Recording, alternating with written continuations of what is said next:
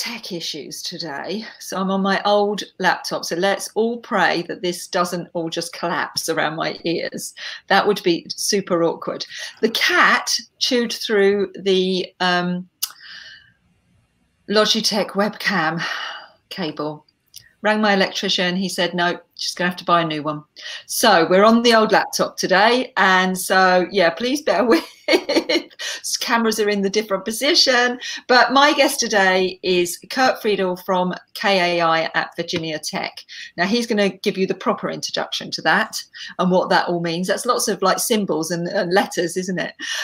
But yeah, he's coming from America. It's early morning there. It's like 9-ish in the morning. 8 a.m.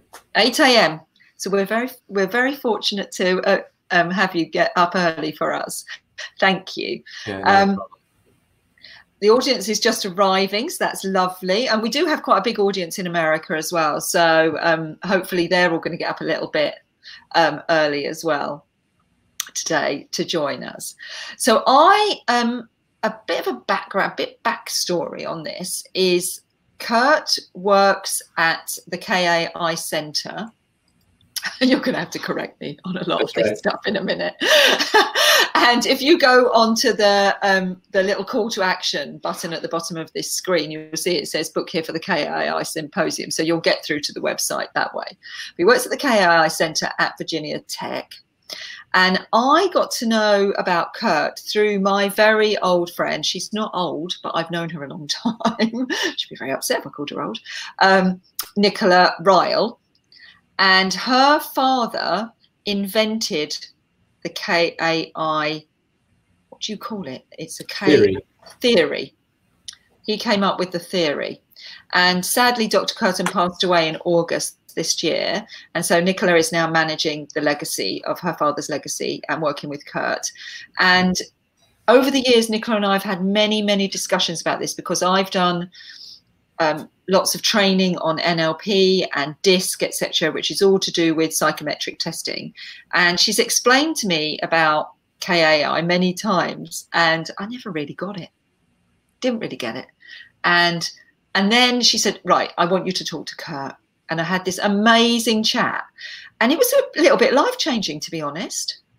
It was a bit life-changing. You explaining the difference between an adapter and an innovator, and how you bridge the gap and what and how that can help you creatively problem solve, changed the game for me. I was like, really? This just shows, doesn't it? Listen more than you speak, Leslie.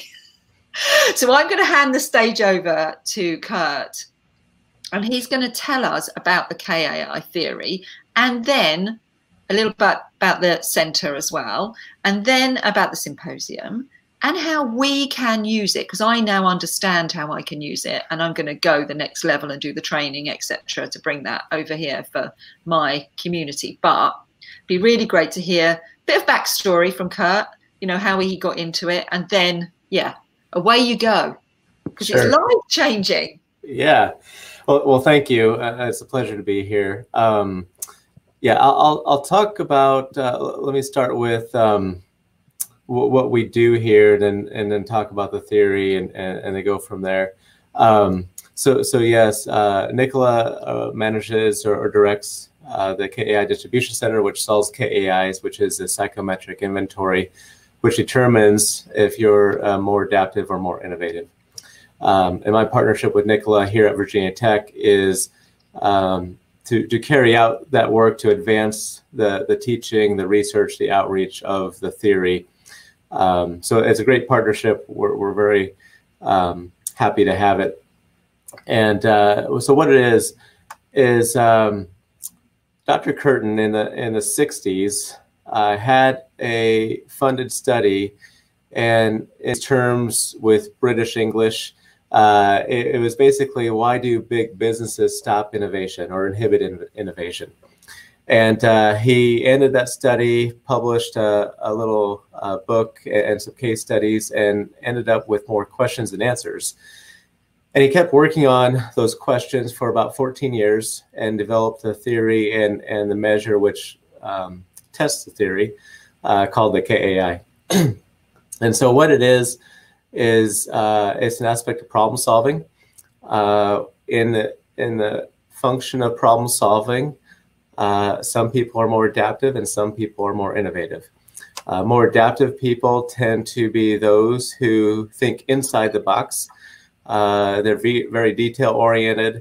They like change and evolutionary steps, tweaks. So if a system's broken or something needs fixed, to the more adaptive individual, the preference is to tweak it, to make it better, to make it more efficient. Contrast that to the more innovative. The more innovative have lots of ideas, not by nature of wanting to have more ideas as an aspect of intelligence, but their philosophy is you have to have a lot of ideas, maybe a few bad ideas before you come up with a good one. They tend to have ideas inside and outside the box because they're less aware of the box. And they prefer revolutionary change. So if the system isn't working, to the innovative, it's better to crack it, break it, and possibly swap it out with something else. So we can measure this preference accurately. It's an aspect of personality. The mean is at 95. It's a normal distribution curve or a bell curve, if you prefer to call it that. 95 to 32. If you have a score between 95 and 32, you're more adaptive. 95 to 160, you're more innovative. And that might be how you identify as a problem solver or someone who's creative. But it's also important to recognize where you're at on that continuum. So we're not putting anyone into boxes. You're not strictly adaptive or innovative. It's also about where you're at on that continuum. So let's just say, for example, I'm a 110, Leslie's a 120, and we have someone else in the room who's a 130. Even though we're all innovators, as we identify as being more innovative, I'm the most adaptive person in the room. And so there's also an element of relevance here. And what's really cool is Dr. Curtin really focused on creativity because as his work was growing in the theory, creativity was where psychology was moving to. We had the Sputnik moment, or we have the race to space, and education was focused on how can we improve the teaching of creativity to our youth and others.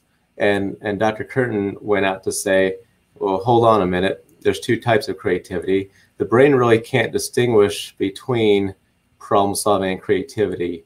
We use those terms synonymously often, and we can dive deeper in that down the road here.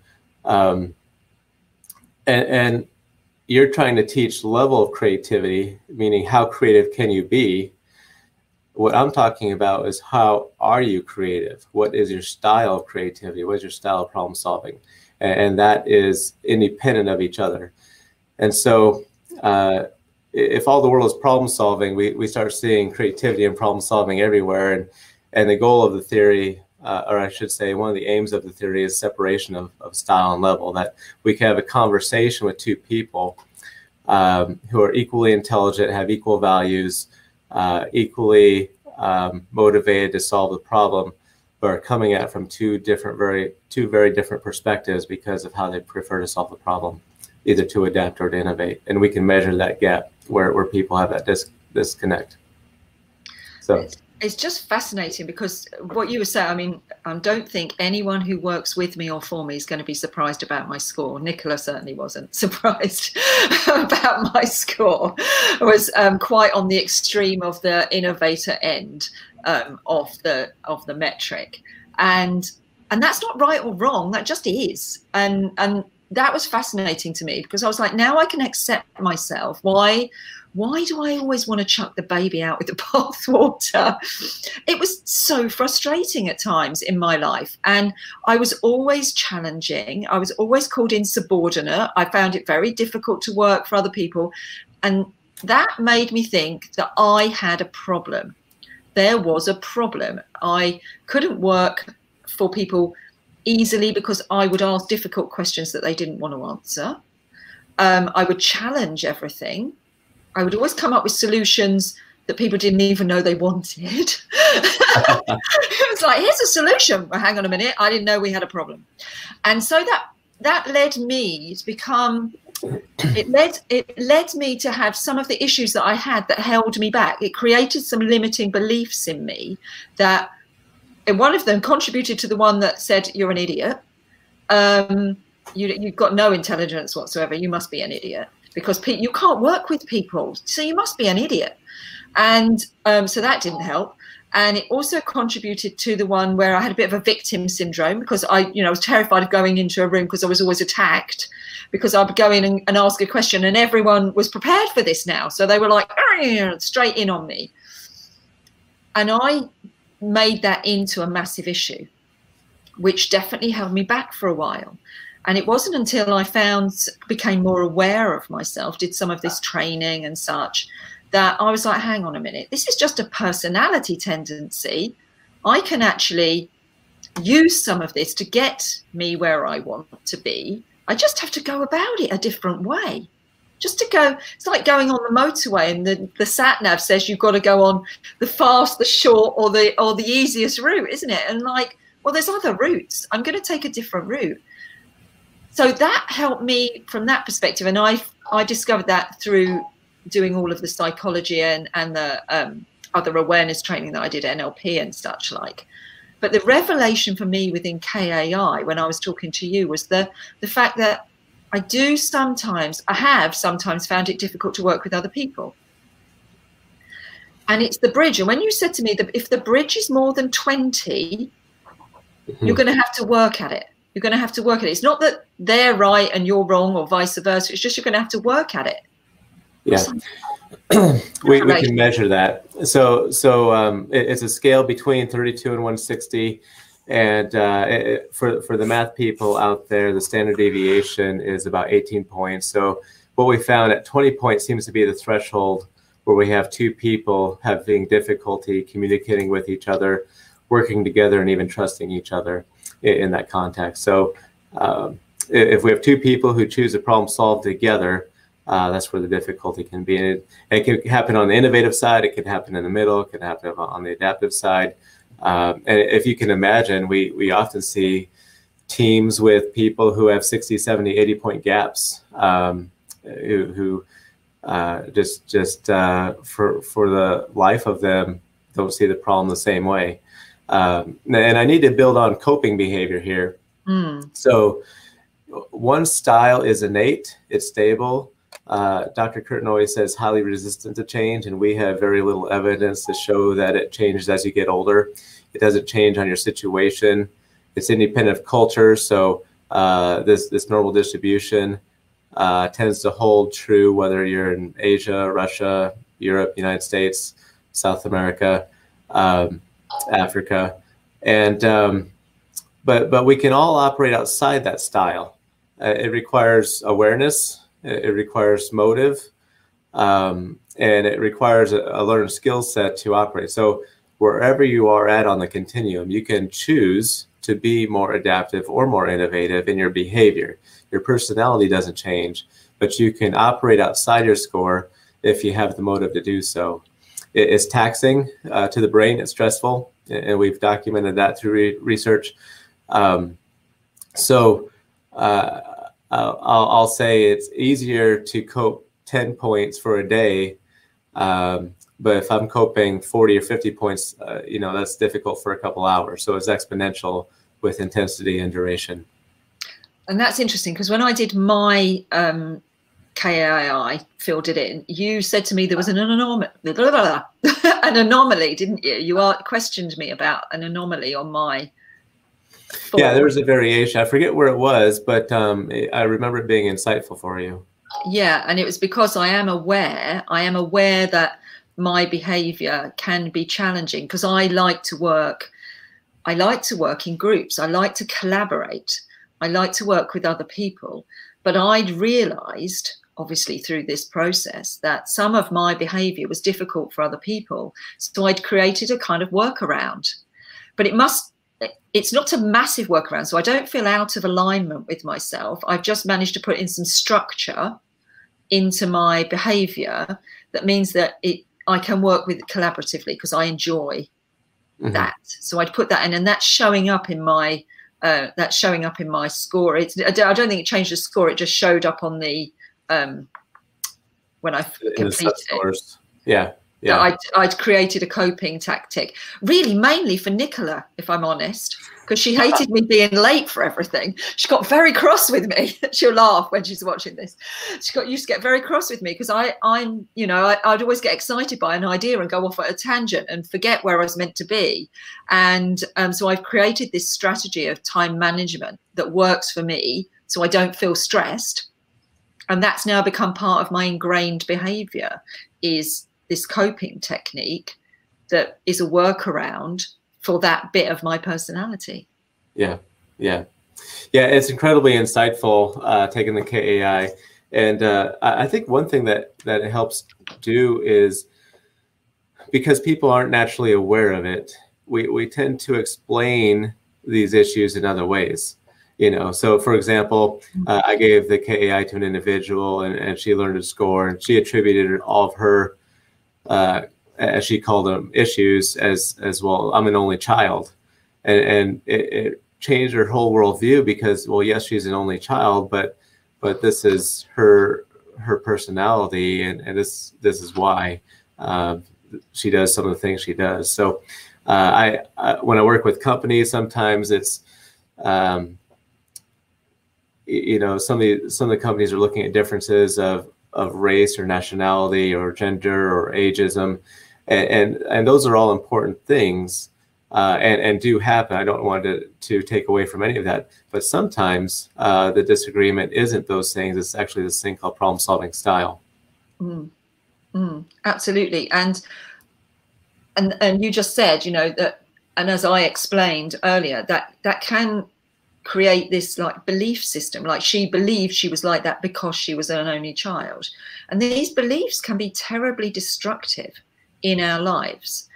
And we've come to realize that IQ doesn't predispose you to success. It's all these other things. And the more we dig into them, just makes you realize how advanced Dr. Curtin was in his thinking back in the 60s. He was so ahead of the game. Yeah. And we don't really know this system in the UK. He was very active, obviously, out in America. You've been very privileged out there to be able to work with this system. We don't really have it here. And I know that's one of Nicola's ambitions. And I know it was here, being used in one of the business schools, I think Cranfield. But you were saying to me that the Army also used it, like the Navy SEALs. I loved that bit. Oh, yeah. That made it all very sexy. It was almost like one of those movies from Hollywood.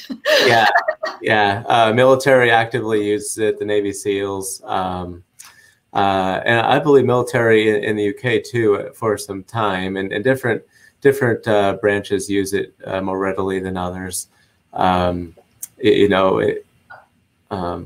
lost my train of thought a little bit, but it just gives a lot of insight to how, well, let me say it this way: you can predict how someone's going to respond in a problem-solving environment, and that's very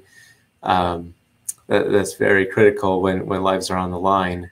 And what's really cool is Dr. Curtin fought in World War II, and during the KAI symposium, Rob Sheffield was able to interview him while he's still alive and ask him questions about how he developed the theory. And even though the studies that led him to the theory were in the 60s going into the 70s, he was noodling on this for quite some time. Like, he was very observant. I remember one of the things that he talked about in the video clip that's going to be at the tribute to Dr. Curtin at the symposium is that he noticed in the military, some people solved problems because they were asked to solve problems, and some people did not. Some people solved problems whether they were asked to or not. They ignored orders, or and that was very and that was very curious to him. Why did some people not necessarily obey command, but say, here's a problem, solve it, and they did what they were asked to do? And some people were asked to solve a problem and they didn't solve that problem in particular, they solved a different problem in response. And so such a familiar experience. Anyone who's ever worked with me will be like, oh yes, we can now see what's going on here. that, you know, that just brought up all that, you know, Alan Turing and the Enigma. I just wonder if he ever bumped into him, because I can imagine those two would have had an amazing conversation. Yeah, yeah. Alan Turing was like, it must have been high on the innovator scale. And what was Dr. Curtin? Was he innovator or adaptive? Or are we not allowed to reveal that? Is that his response was he never took the KAI, so he doesn't know. I wonder if Nicola has kind of like filled it in for him. I'll have to ask. Yeah. I'm really looking forward to the symposium, and if people want to have a look at that, you can click on the call to action at the bottom there. Thank you, Vincent, for adding in. Oh, yes, Leslie. Vincent's worked with me now for about 11 years. And so he's very familiar with, as I say, you know, I've done some workarounds. I hope I'm a bit more pleasant to work with than I was when I was 21. I must have been vile. I need to go back and apologize to those people. You know, one poor man who I was so difficult because I could never take an instruction. I would always have to question everything. And he found it so frustrating and annoying. Yeah. So I do owe, if anyone's watching, I apologize. Okay. I was young. I was excitable. I'm still excitable. I'm just a bit older and a bit more aware now. So I have put in some workarounds. But yeah, go and have a look at the symposium. I'm definitely going. It's going to be fascinating. Can you talk us through what's going to happen at the symposium, what we're likely to see and hear? Yeah. We have some research presentations from practitioners around the world. What's great about a lot of the KAI practitioners that we certify to use the KAI is they're high-level users. They're interested in data. A lot of them have PhDs, and they're going to present on everything from business to concepts of diversity to let me think, some military examples, business examples, some science of teams. We're going to have two keynote speakers. The first is Kanesh Raja, who is just an amazing individual, has experience advising governments and companies around the world. He's over there in the UK with his center. And then the second keynote speaker is a friend of mine, Seth Durner, from Nebraska. He started a company called Vivek with a co-founder, Doug Keeker. And what's very cool about them is they started this company, and they do a lot of education for different companies around the country. And they said to themselves when they first started out, we don't care where you live, we want the best people. And you can stay living there. So they've been operating virtually for years, long before COVID-19. So they have a lot of experience to offer us in terms of how to do it well. So great people doing that. We have a tribute to Dr. Curtin. We'll have some facilitated networking time, and then we'll have a session on the future of KAI. Now that Dr. Curtin's passed away, Nicola, Megan, Seibel, and I will be talking more about that. Plans, thinkings, directions, and so forth. Oh, it sounds fascinating. I love the idea. So you grew up in Nebraska, didn't you? Yeah. Which is why you've got that connection. And we were talking about that because it snowed here, and I was telling, slight deviation here, but I was telling Kurt that we've got snow and we don't get snow very often in the south of England, down near the coast. So it's very exciting. But, growing up in Nebraska, this was like an everyday experience for you. But when you did the interview, which will be live later on the website, you'll be able to read it. We just do a very quick Q&A with our guests so people can get a bit of an insight into who you are, because lots of people watch these videos, obviously, after the event. And I said, what was the most significant influence on you? And you said growing up in Nebraska. Tell us, what is growing up in Nebraska? Well, it's funny. The state motto is the good life. And there was a marketing campaign done a couple of years ago, and they said, well, it's not for everyone. And the good life, you can't all have it. Yeah. There's places where it's quite desolate. There's more cows than people. And so I grew up on a cattle ranch, and just very fortunate, in my opinion, to have a family that were homesteaders. So my great grandfather was a homesteader. got a tract of land from the government as long as he stayed there for so many years. And that land is still in the family. And because there's not a lot of people out there, I ended up going to school in a one-room schoolhouse. So I had one classmate from kindergarten on to 7th grade. And funny enough, we went to city school, which is about 12 miles away, because my classmate was very athletic. I was athletic, but not quite as athletic as he was. And his parents really wanted him to play in high school sports. So we went to town school for that. But yeah, and just thinking, my best memories are from Nebraska, and my one of my favorite authors wrote about where you see a sunrise or sunset and it's 180 degrees because flat land, blue sky, prairie, and it's like you see the floor of the sky. Wow, that's quite a vision. And as lots of creatives will be watching this, I'm hoping that we're going to see some artwork on the back of that. Yeah, that is just that. Yeah, I love that. When I go out to the south of France quite a lot, and looking out that light, you can see why artists were motivated to work in those places. The light and the panorama, as you say, you just see this 360-degree view. Is just incredible. So that's inspiring place to grow up. But what most inspiring for me is, you've got a PhD, you're a doctor, you're working on some really high level stuff, and you went to a one-room schoolhouse with one other guy. Yeah. Nothing, people listening, listen, nothing can hold you back. If you can imagine it, you can have it, you can be it, and you can do it. I was talking on a program last night with somebody, and I said, look, I was the least confident child. I didn't have a difficult childhood. It wasn't terrible, but I was so unconfident, and I would try and hide. I would literally try and become invisible. Hadn't read Harry Potter at that point, hadn't even been thought of. If only it had, I would have bought myself the invisibility cloak, which wouldn't have been helpful. But I was I came to this world terrified and wanting to hide. And yet now, as you said, I've grown up, I've become more aware of myself. I've walked into my superpowers and I can imagine it. So now I can do it. And it doesn't matter whether I'm highly innovative and people find me challenging and I found a workaround, or whether I went to a really expensive school or I went to a school with one. It's about what you make of it.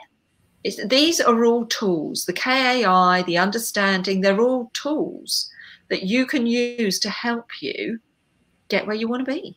Get out of life, get the good life. Go to Nebraska, people. Get the good life. But that's it, isn't it? So someone on Lloyd on Facebook is saying, yeah, the Navy SEALs used it. Read Stealing Fire. Oh, I didn't know. So is it mentioned in the book, I wonder? So I don't know that many people who are using it in the UK. As you say, it's not, a lot of people, DISC is very highly discussed here. And then when you go for interviews, you often have a psychometric test. It doesn't have a title or a name. But I'm hoping, as Nicola and you work together with this going forward, that it's going to become more apparent in the UK, and people will be, because it's so easy to understand. Yeah, it's very simple. And Dr. Curtin put a lot of effort into making the theory elegant and simple. There's quite a bit of parsimony to it. Well, one of the key nuggets that I think really puts things together is what Dr. Curtin called problem A and problem B. Problem A is the task at hand.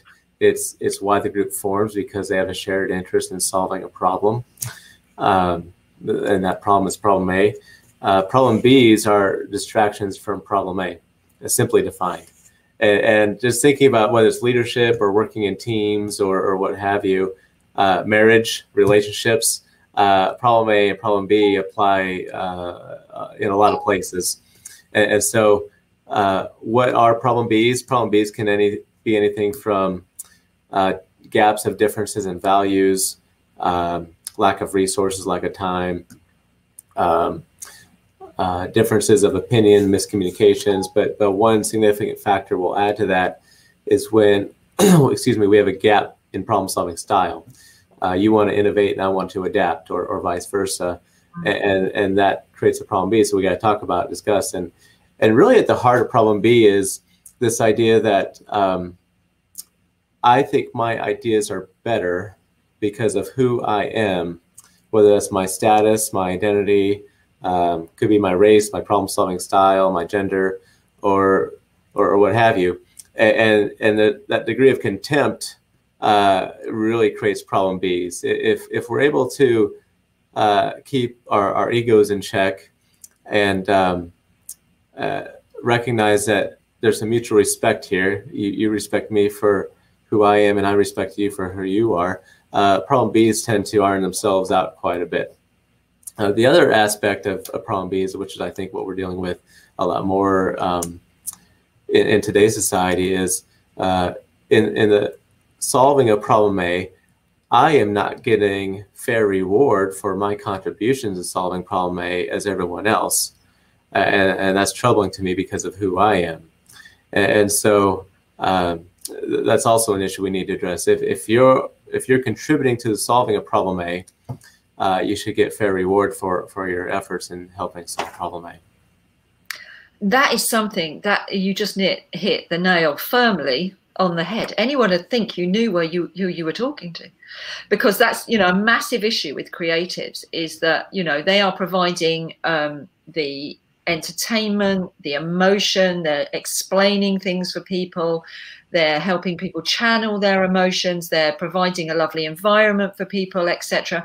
But in this industry, systemically in this industry, people are not paid, not paid properly. They're not paid. And everyone is, could you do this for me for free? Mm-hmm. Well, why? Why? I'm providing a service for you.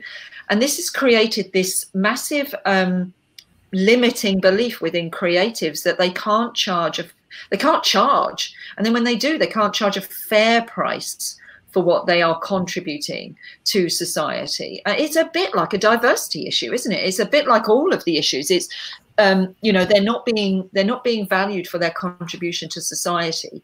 And how do we deal with that? How do we get around it? I mean, I know I'm constantly advocating and telling them to charge properly and pay properly for the services you want and charge properly for what you're doing. So my work is often applied to nonprofits and social change. And so, let's say you're running a nonprofit and you're acting as a social change agent. And, for example, I don't know if you have them in the UK, but one example I'm thinking of is Bombas Socks. And so what Bombas Socks has discovered was the most needed and requested thing of people who are homeless or in poverty was socks. So for every pair of socks that you buy, they'll donate a pair of socks for free. And not that I'm promoting Bombas Socks, but just as an example of an example of this. Some people who are running a nonprofit like that believe they should not be making a ton of money. So what happens is your values get in the way of your bottom line, really. So we really have to have a conversation with ourselves in this.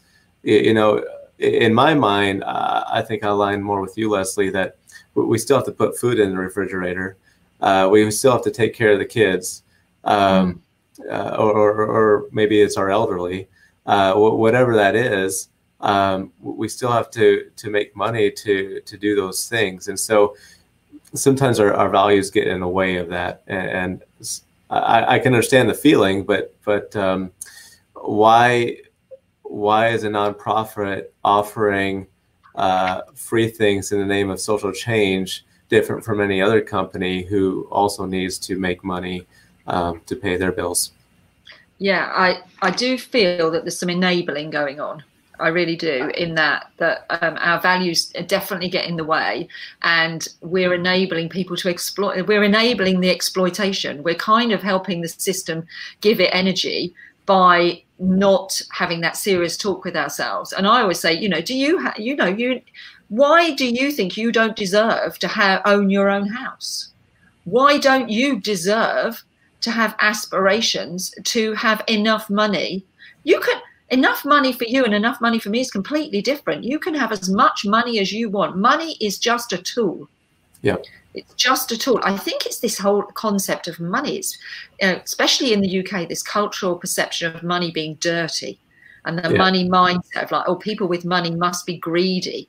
They must be money grabbing. That's another.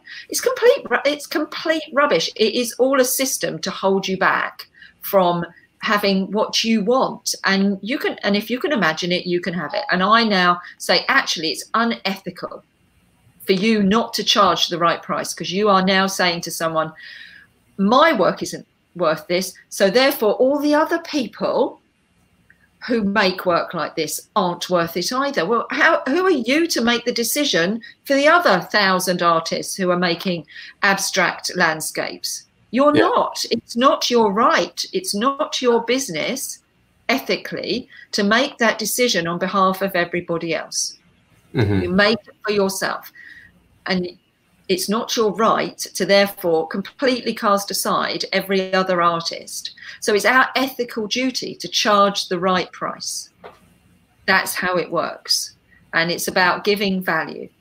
So if you feel you're giving value, charge fair value for it. It's a massive conversation for another day. But, I think this understanding yourself, being more aware, really helps you to unpick that. And you said a lot of the times you've said like the problem A and the problem B. The problem B is solved by conversation and communication, isn't it? Mm-hmm. And you said that a lot in, well, we need to have a conversation. We need to talk about that.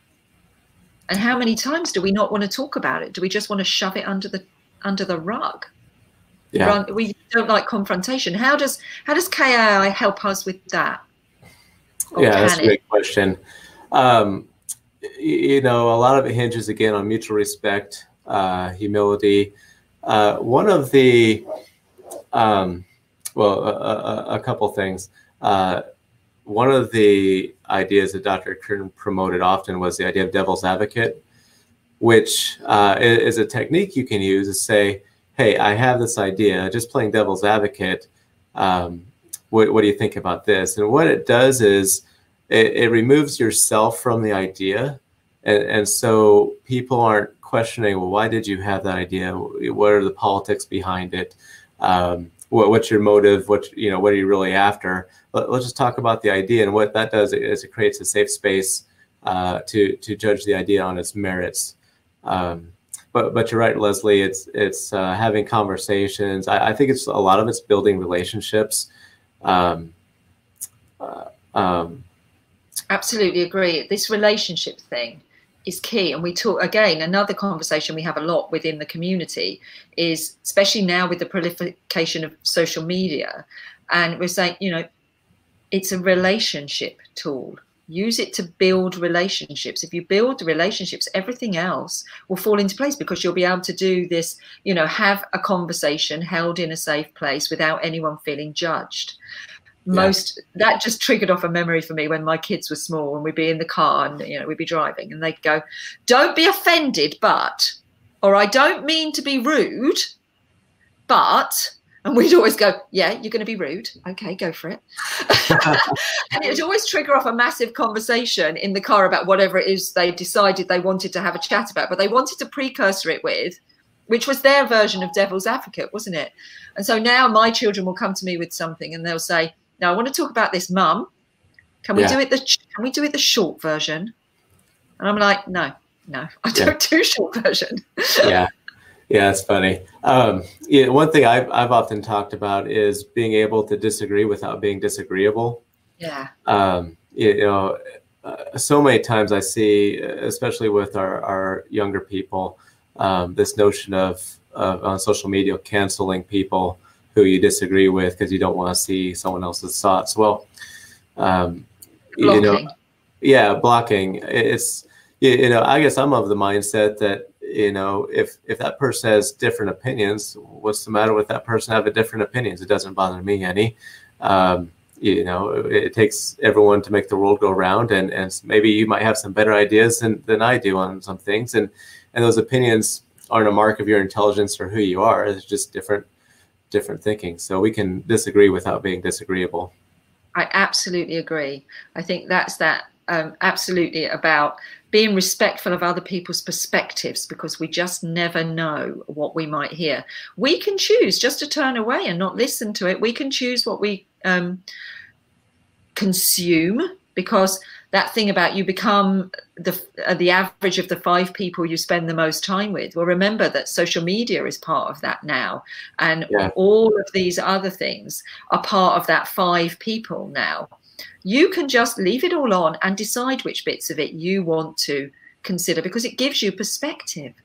It gives you another way of thinking about things. And we, as we're talking about, we have a set way of thinking that's ingrained in us. This just gives an opportunity to create coping, be more understanding of other people.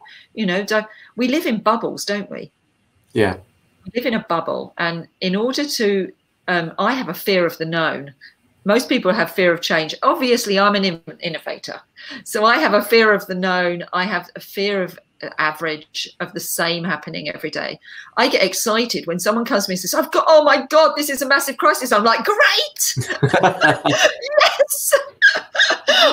Right, let's get into this. How can we solve this? This is really exciting. And other people are different. But I know when I talk, and like when we've been talking today, people would have picked up little nuggets of this. They may not agree with everything we say, and quite frankly, you don't need to. No. But if some of it you've learned something about yourself, and that's that thing, build relationships, proper relationships with people, invest, engage. If you don't share values, then you're going to find some of their opinions offensive. It's inevitable, isn't it? Yeah. One of the things we teach in the theory is how we each have a paradigm, how we view the world. We all tell ourselves stories about how the facts relate to each other to make sense of the world. And we have to have a sense of the world, and we have to have a sense of ourselves so we can make good use of ourselves in the world. But adaptation innovation theory applies in that some people are more adaptive in their view of the world, some people are more innovative in their view of the world. We want to see the world in the way that we portrayed it. So it's difficult when we come up against things that may not make sense or disagree with our paradigm view. Where the theory comes when it comes to like product development and creativity, if you're more adaptive and you want to sell something that's more to a more innovative individual, maybe it's not making it more innovative, just describe the aspects that are different and exciting about it. And if you have an innovator describing something to a more adaptive individual, describe how there are efficiencies, there's betters, there's improvements. And so that helps the communication process as well in terms of managing change. I think, that helps in the selling, doesn't it? When you're thinking about, because obviously creatives are selling to every type. They're selling to all types.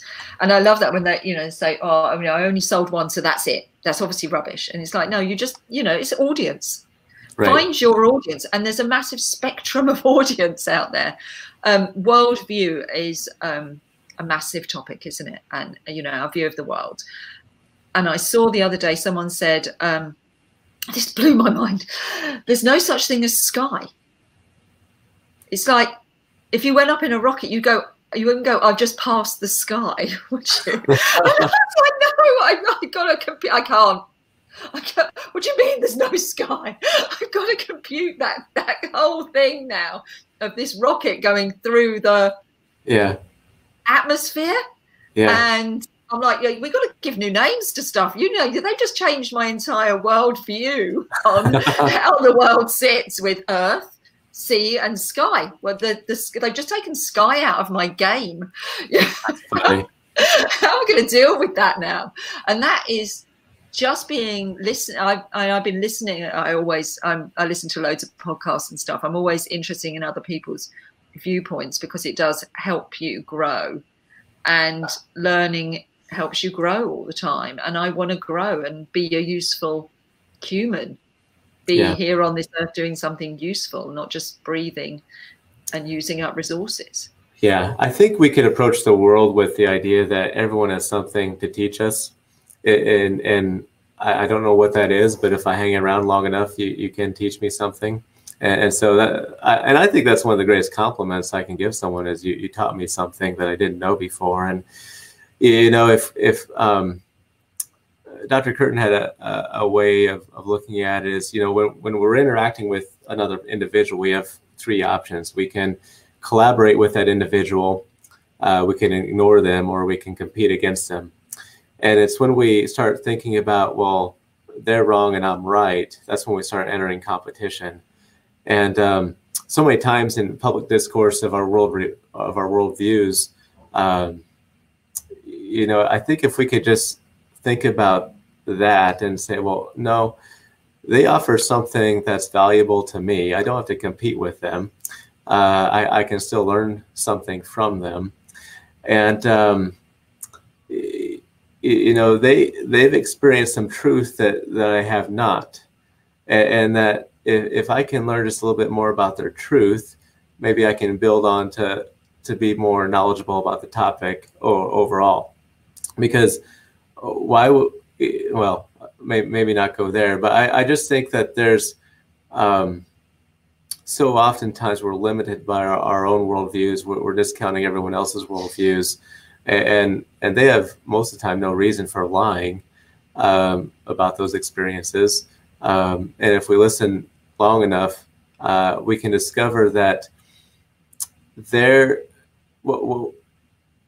arguments may not be articulated well because we're not understanding them, but if we listen closely enough, they're more aligned than what we're thinking anyway. You know, that they agree more with us than we realize. Too often we take, you know, our best arguments against someone else's worst arguments.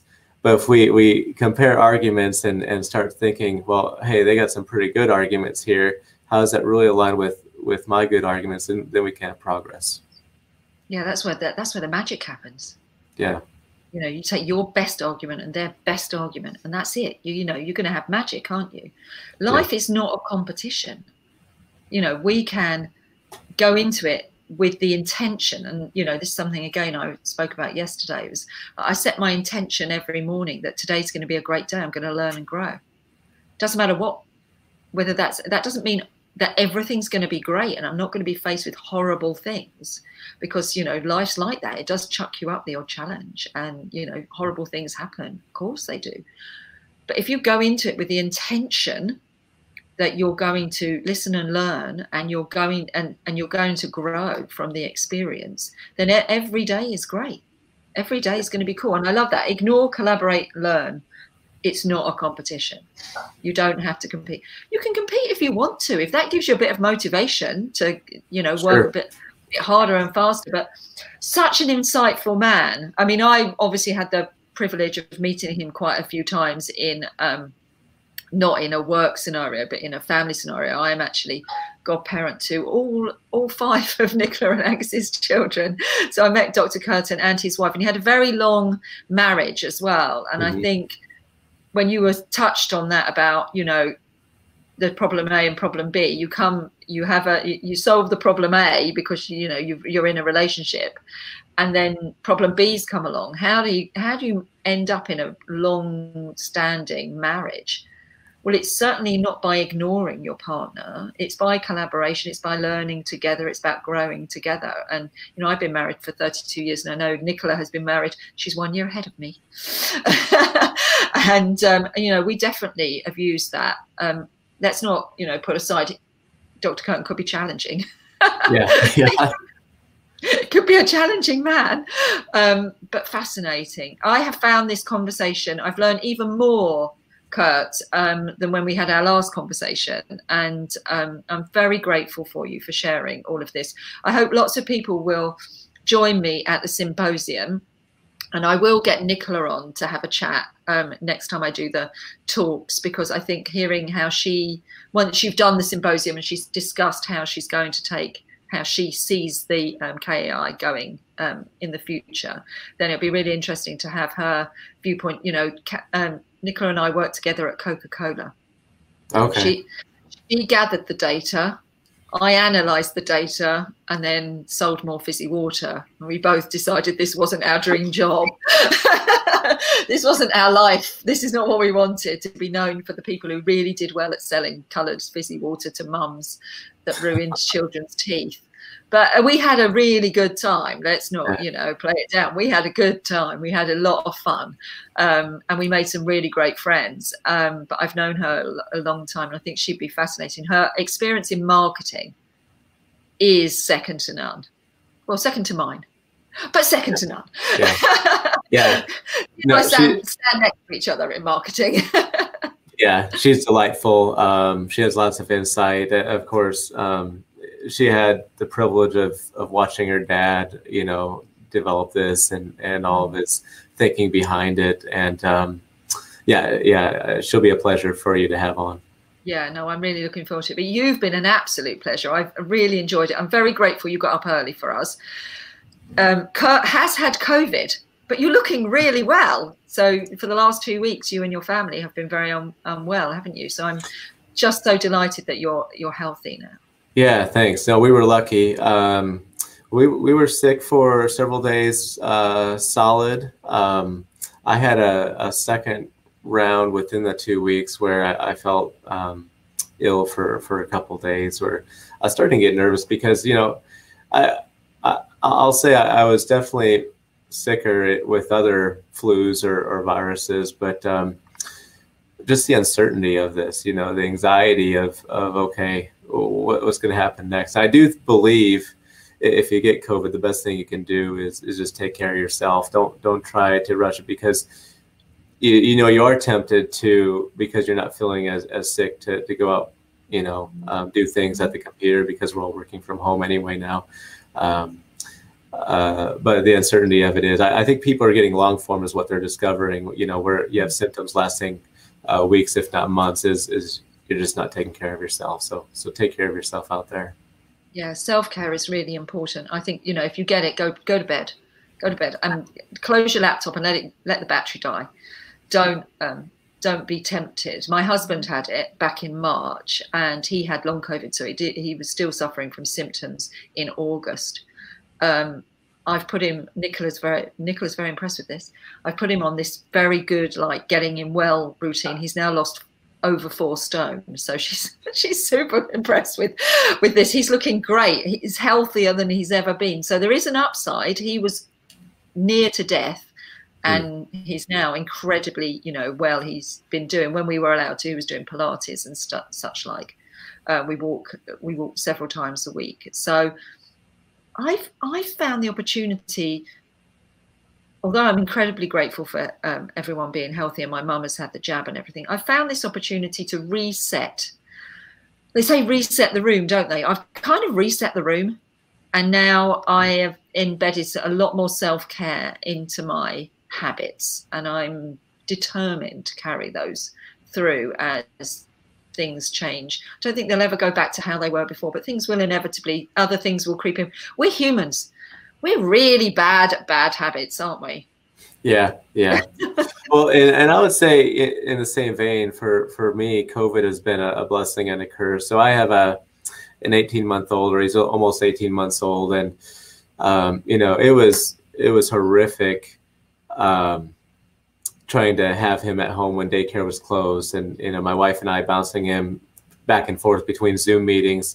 But the blessing was we got to see his first steps, you know, and it probably developed a stronger relationship with him when, you know, at home than if he were at daycare. So we're thankful for that, but I absolutely agree. I mean, how amazing. I know my husband worked away for, you know, the last 9 years, didn't see the children's first steps, didn't see many of those milestones. He's been at home now since March, and he's loving it. You know, he's in the house making lunch for the boys. You know, he does that on a Tuesday while I'm doing this. And, you know, he's home at 5. Mm-hmm. You know, 8 o'clock, 9 o'clock, sometimes 11:30 was quite normal. So, no, there's some real blessings.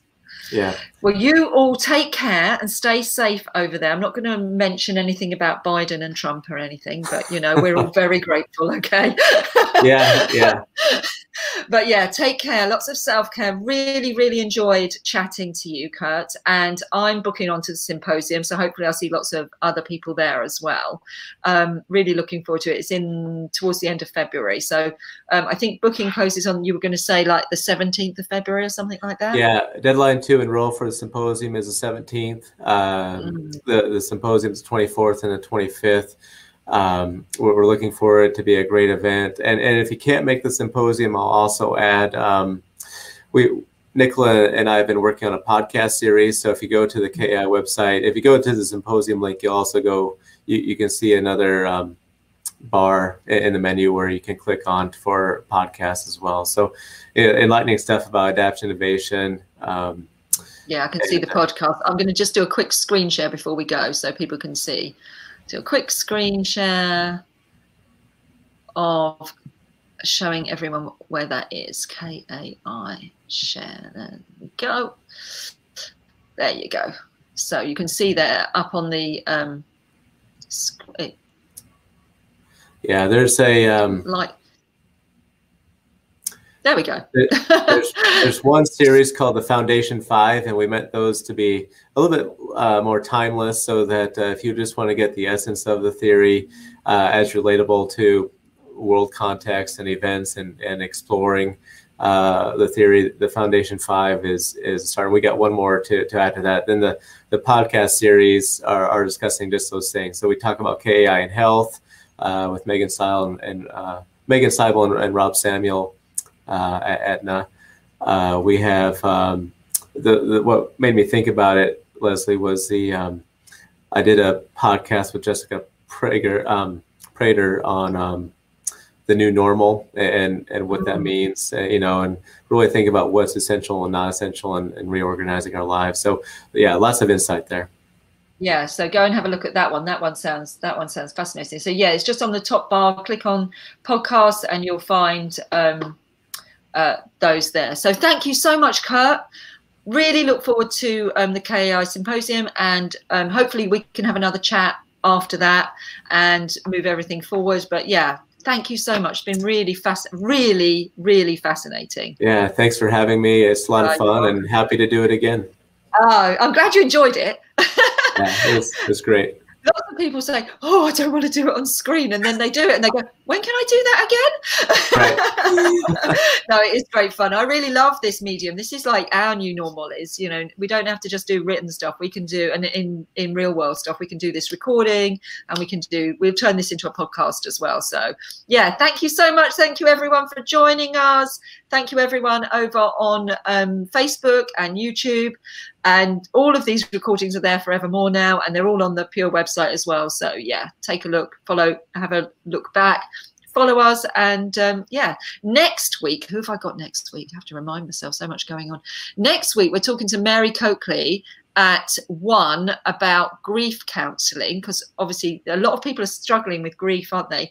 Loss because of the COVID, not just the evident one of losing somebody, but the actual grief of losing your lifestyle. And then in the evening at 6:45, I'm talking to Tabish Khan from The Londonist, who's the art critic.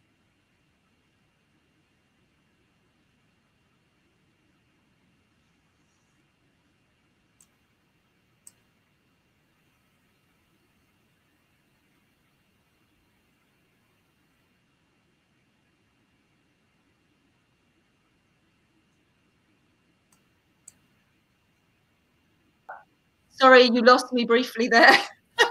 The signal here dropped all of a sudden. So yeah, next week we've got 2. So it's a special day. But thank you so much, Kurt, and I'll speak to everyone very soon. Take care, everyone. I will properly, hopefully, end the broadcast this time without it dropping the link. All right, take care, everyone.